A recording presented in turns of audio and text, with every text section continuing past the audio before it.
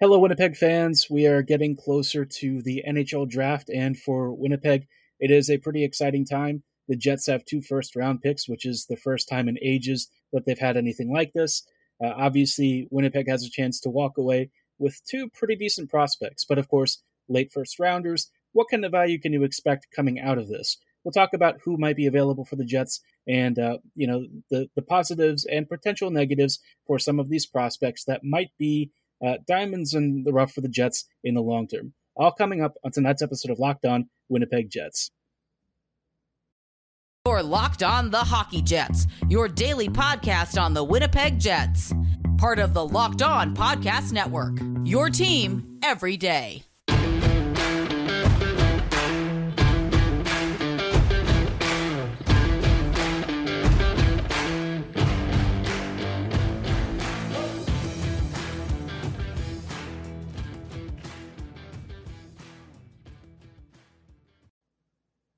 Hello, friends, and welcome to tonight's episode of Locked On Winnipeg Jets, part of the Locked On Podcast Network, your team every day. I'm your host, Harrison Lee, an avid Winnipeg Jets fan and an online blogger. You can follow me on Twitter at HLLivingLoco and at LO_Winnipeg Jets. Thank you for choosing to make Locked On Jets your first listen of the day, every day. If you like what you're hearing, be sure to like, follow, and subscribe on your favorite podcasting platform of choice, including Apple, Spotify, Google, Megaphone, Odyssey, and YouTube. We've got audio and video versions of this podcast available just for you 24/7 every day of the week. So give us a follow and a subscription. We really love and appreciate your support, and it'll also keep you up to date on all of the latest happenings and analysis in Winnipeg Jets hockey. Now, on tonight's episode, there are a couple of topics that I thought would be worth covering. The first one that we're going to touch on briefly is just an interesting side note that we saw with Barry Trotz.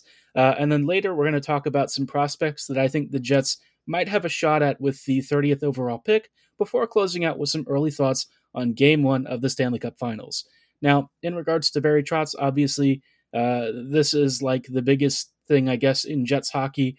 We're all still waiting for his answer.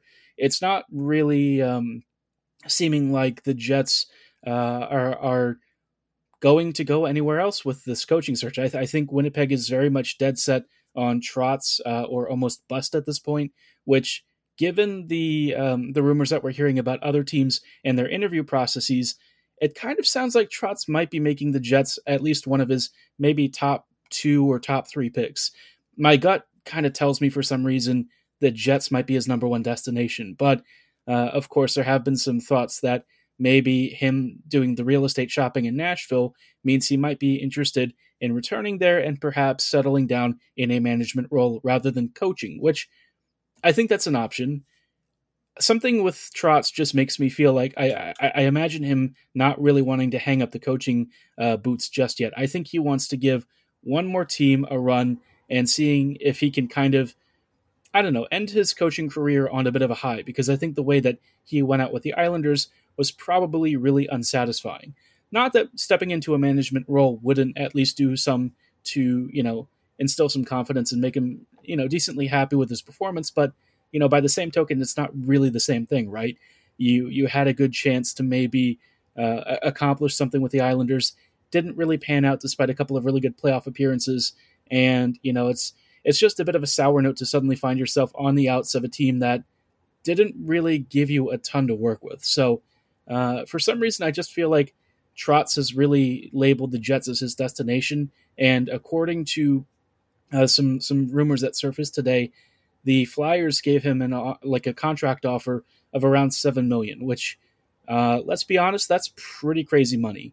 I don't recall if that was per season, but if it was, first off, I'm pretty sure it's probably split across a couple of years. But even just in a cumulative contract, $7 million is quite a bit of money for an NHL head coach, which means if the Jets are actually getting him, I'm going to imagine that the terms are pretty darn expensive, and this is like one of the rare times the Jets are actually shelling out for a coach, which, in my opinion, you really have to do. If you want to have the best performances, you need to be willing to pay for it, and that's not something that in the past the Jets seemingly did as much, but this time, there's no really getting around it. The Jets are going to have to open up the wallet and really dig deep for Trotz or any other high-end head coach. I think that some of the other coaching candidates on their current backlog are probably cheaper in some ways, but I don't think that the Jets really need to skimp here. In my mind, if you're thinking that the window for the Jets, like I talked on my last episode, is probably 1 to 2 seasons with this group before the rebuild needs to start, then, the next year or so, it's a pivotal time in the franchise, and you really don't have time to just sort of have like a halfway house option, right? You're either all in or you're all out. And if you're all out, you're going to be rebuilding. You're going to be trading players. You're going to be starting from the ground up again.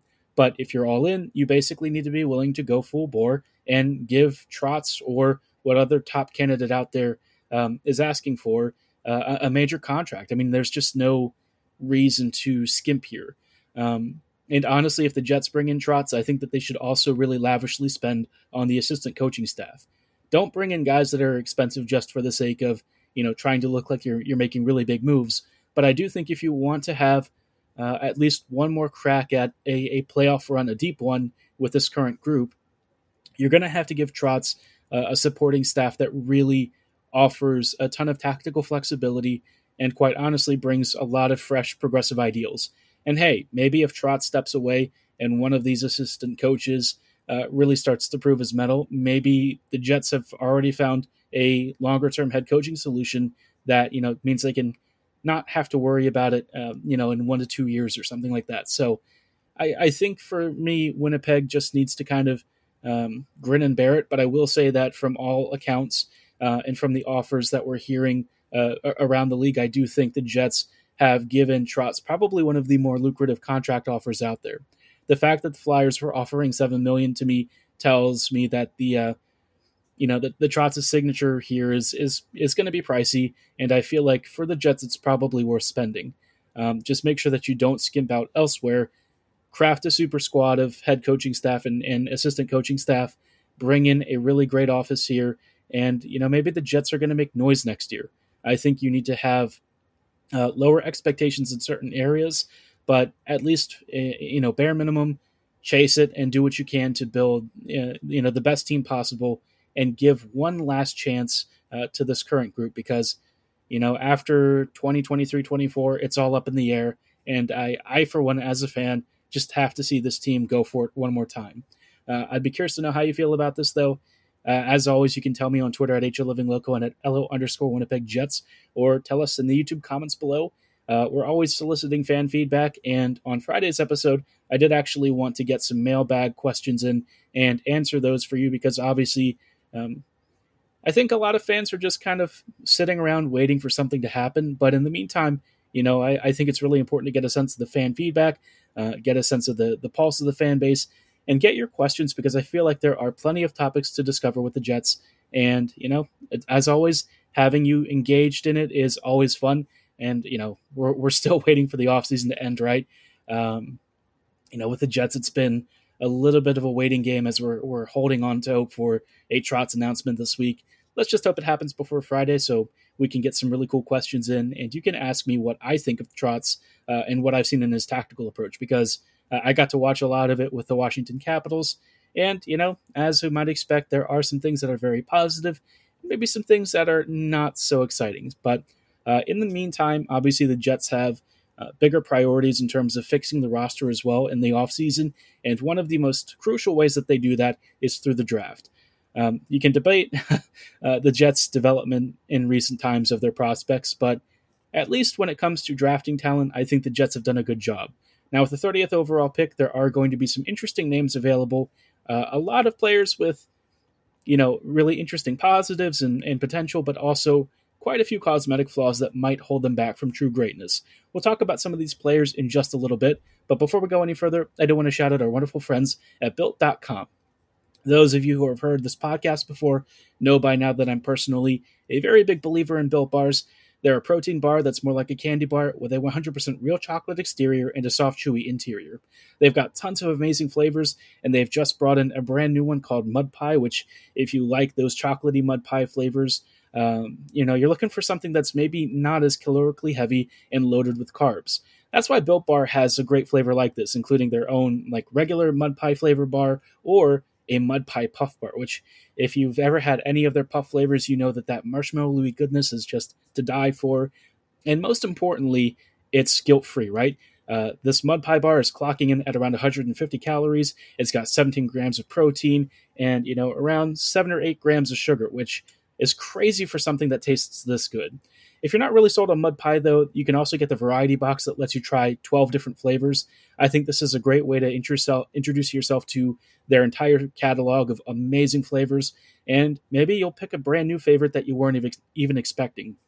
To place your order, go to Built.com and be sure to use promo code LOCKED15 at checkout for 15% off your order. Again, at Built.com, be sure to use promo code LOCKED15 at checkout for 15% off at Built.com.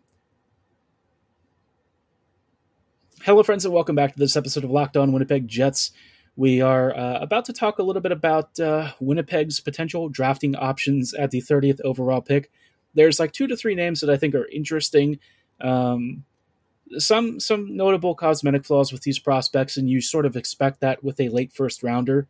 My guess, though, is because of the way the drafting and the ranking this year is situated, there might be some really interesting names that drop a lot further than expected. But we're going to go by rankings kind of roughly where they are right now to try and make it at least as grounded an approach as possible. Before we go any further, though, just wanted to say thank you so much for making Locked On Jets your first listen of the day every day. While you're here, though, I did have a small favor to ask of you. Obviously, Locked On NHL and Locked On Winnipeg Jets, we're always looking to improve the show, grow the viewer base and listener base, and we want to solicit your feedback. So we have a very cool, very quick survey that you can find at lockedonpodcasts.com/survey. It will only take you a few minutes, and when you complete it, you'll be entered to win one of 10 $100 Ticketmaster gift cards. You ask me, that's a pretty darn great deal. For just a few minutes of your time talking about a podcast that you're already listening to and giving us feedback to help us improve the show, you get a chance to get some really cool free gift cards. In my mind, that's awesome. I love free stuff. I'm sure a lot of you do too. And you know how concert tickets are very expensive. Same with like Winnipeg Jets tickets. It can be pricey if you're taking multiple people. So save some money, give us your feedback, and it's a win-win for everyone. Again, we just really love and appreciate your support, and thank you so much for all the time that you give us. Now, moving on, I do want to talk about a couple of prospects. We're going to focus on 2 for tonight, mostly because I feel like, there are quite a few that I want to do a little bit more digging on. Rutger McGroarty has been one player that's potentially been listed as in Winnipeg's range.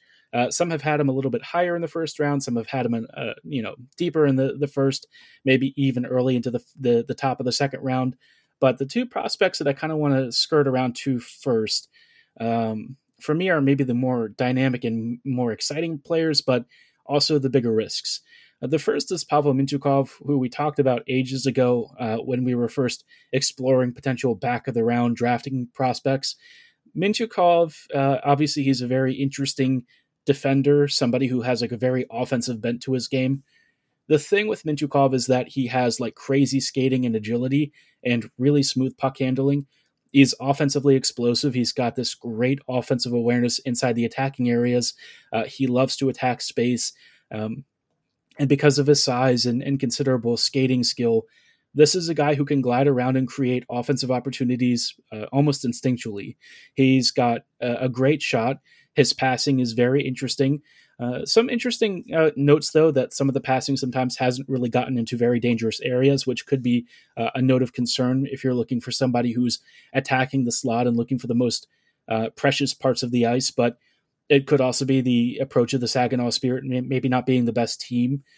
Where Mintyukov might start to worry people is that in the footage that I've seen and in some of the scouting reports out there from folks like Smart Scouting and a few others, one criticism of him is that he's very aggressive and not always in the right way.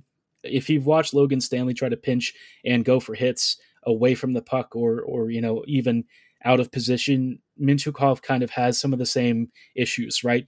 He's always looking to use his size and strength as an advantage, which in isolation you might think is great. In the context of pulling yourself away from the lanes you need to be marking and occasionally abandoning your man-to-man assignments, that's a serious problem.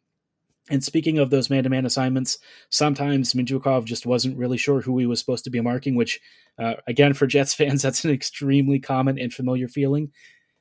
All of that said, that stuff to some degree can be worked on. I do kind of wonder if his defensive IQ is just not particularly great.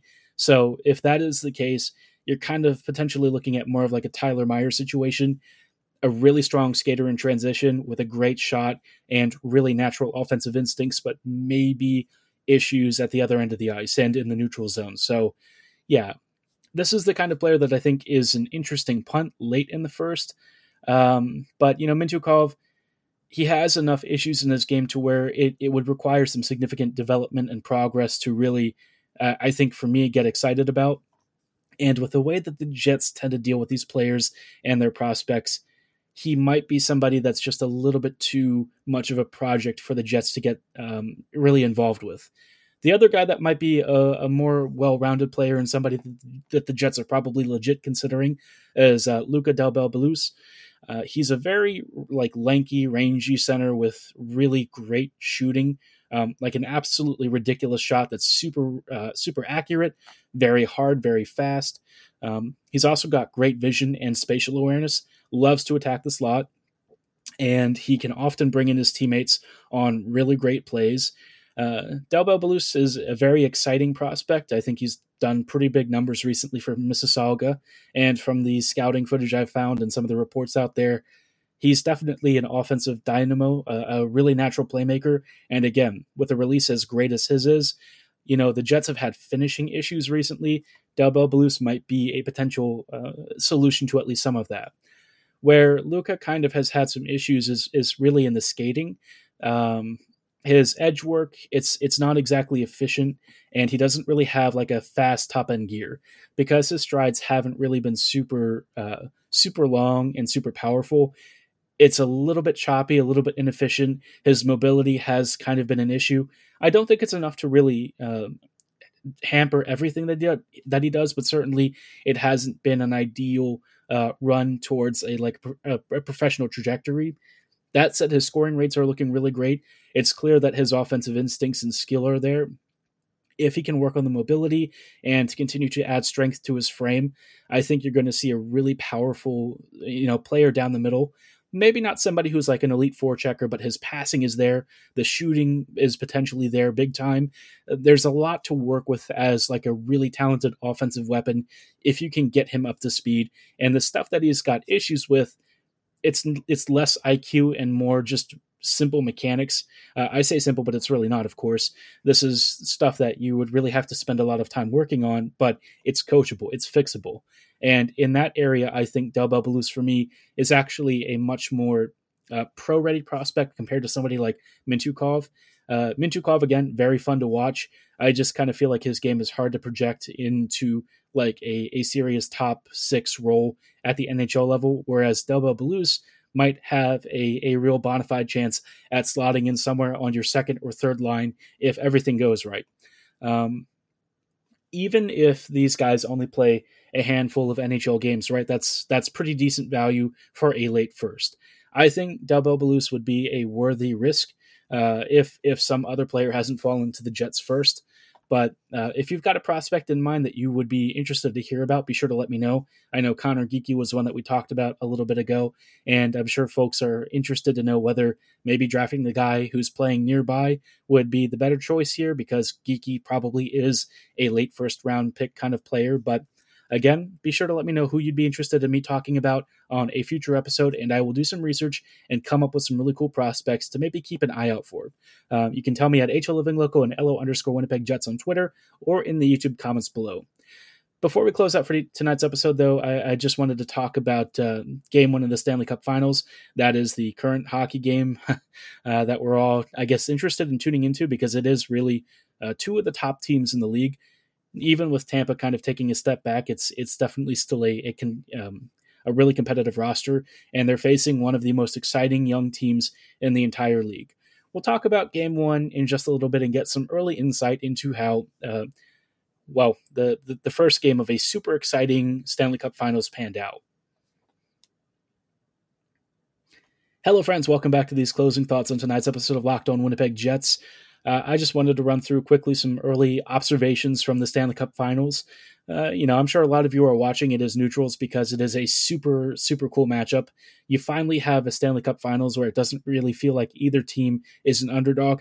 I love underdog stories, but I also still appreciate that, two of the top, truly top teams in the league actually made a cup finals and didn't get eliminated and punished with a really frustrating playoff structure. So, Colorado got off to a really quick start. By the end of the first period, they had a 3-1 lead.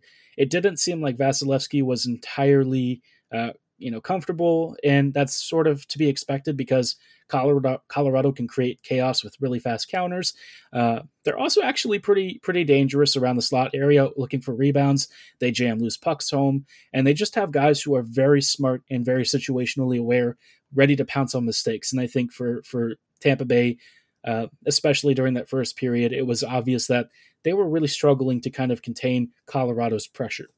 As the game wore on, you started to see Tampa maybe start to get a bit more control into the game, and then the breakthrough sort of happened when there was the second Tampa Bay goal, a little bit of a greasy one, but right after that, like a minute and a half after that, Sergachev then tied it on like a long distance, bit of a seeing eye shot from almost the top of the right faceoff circle.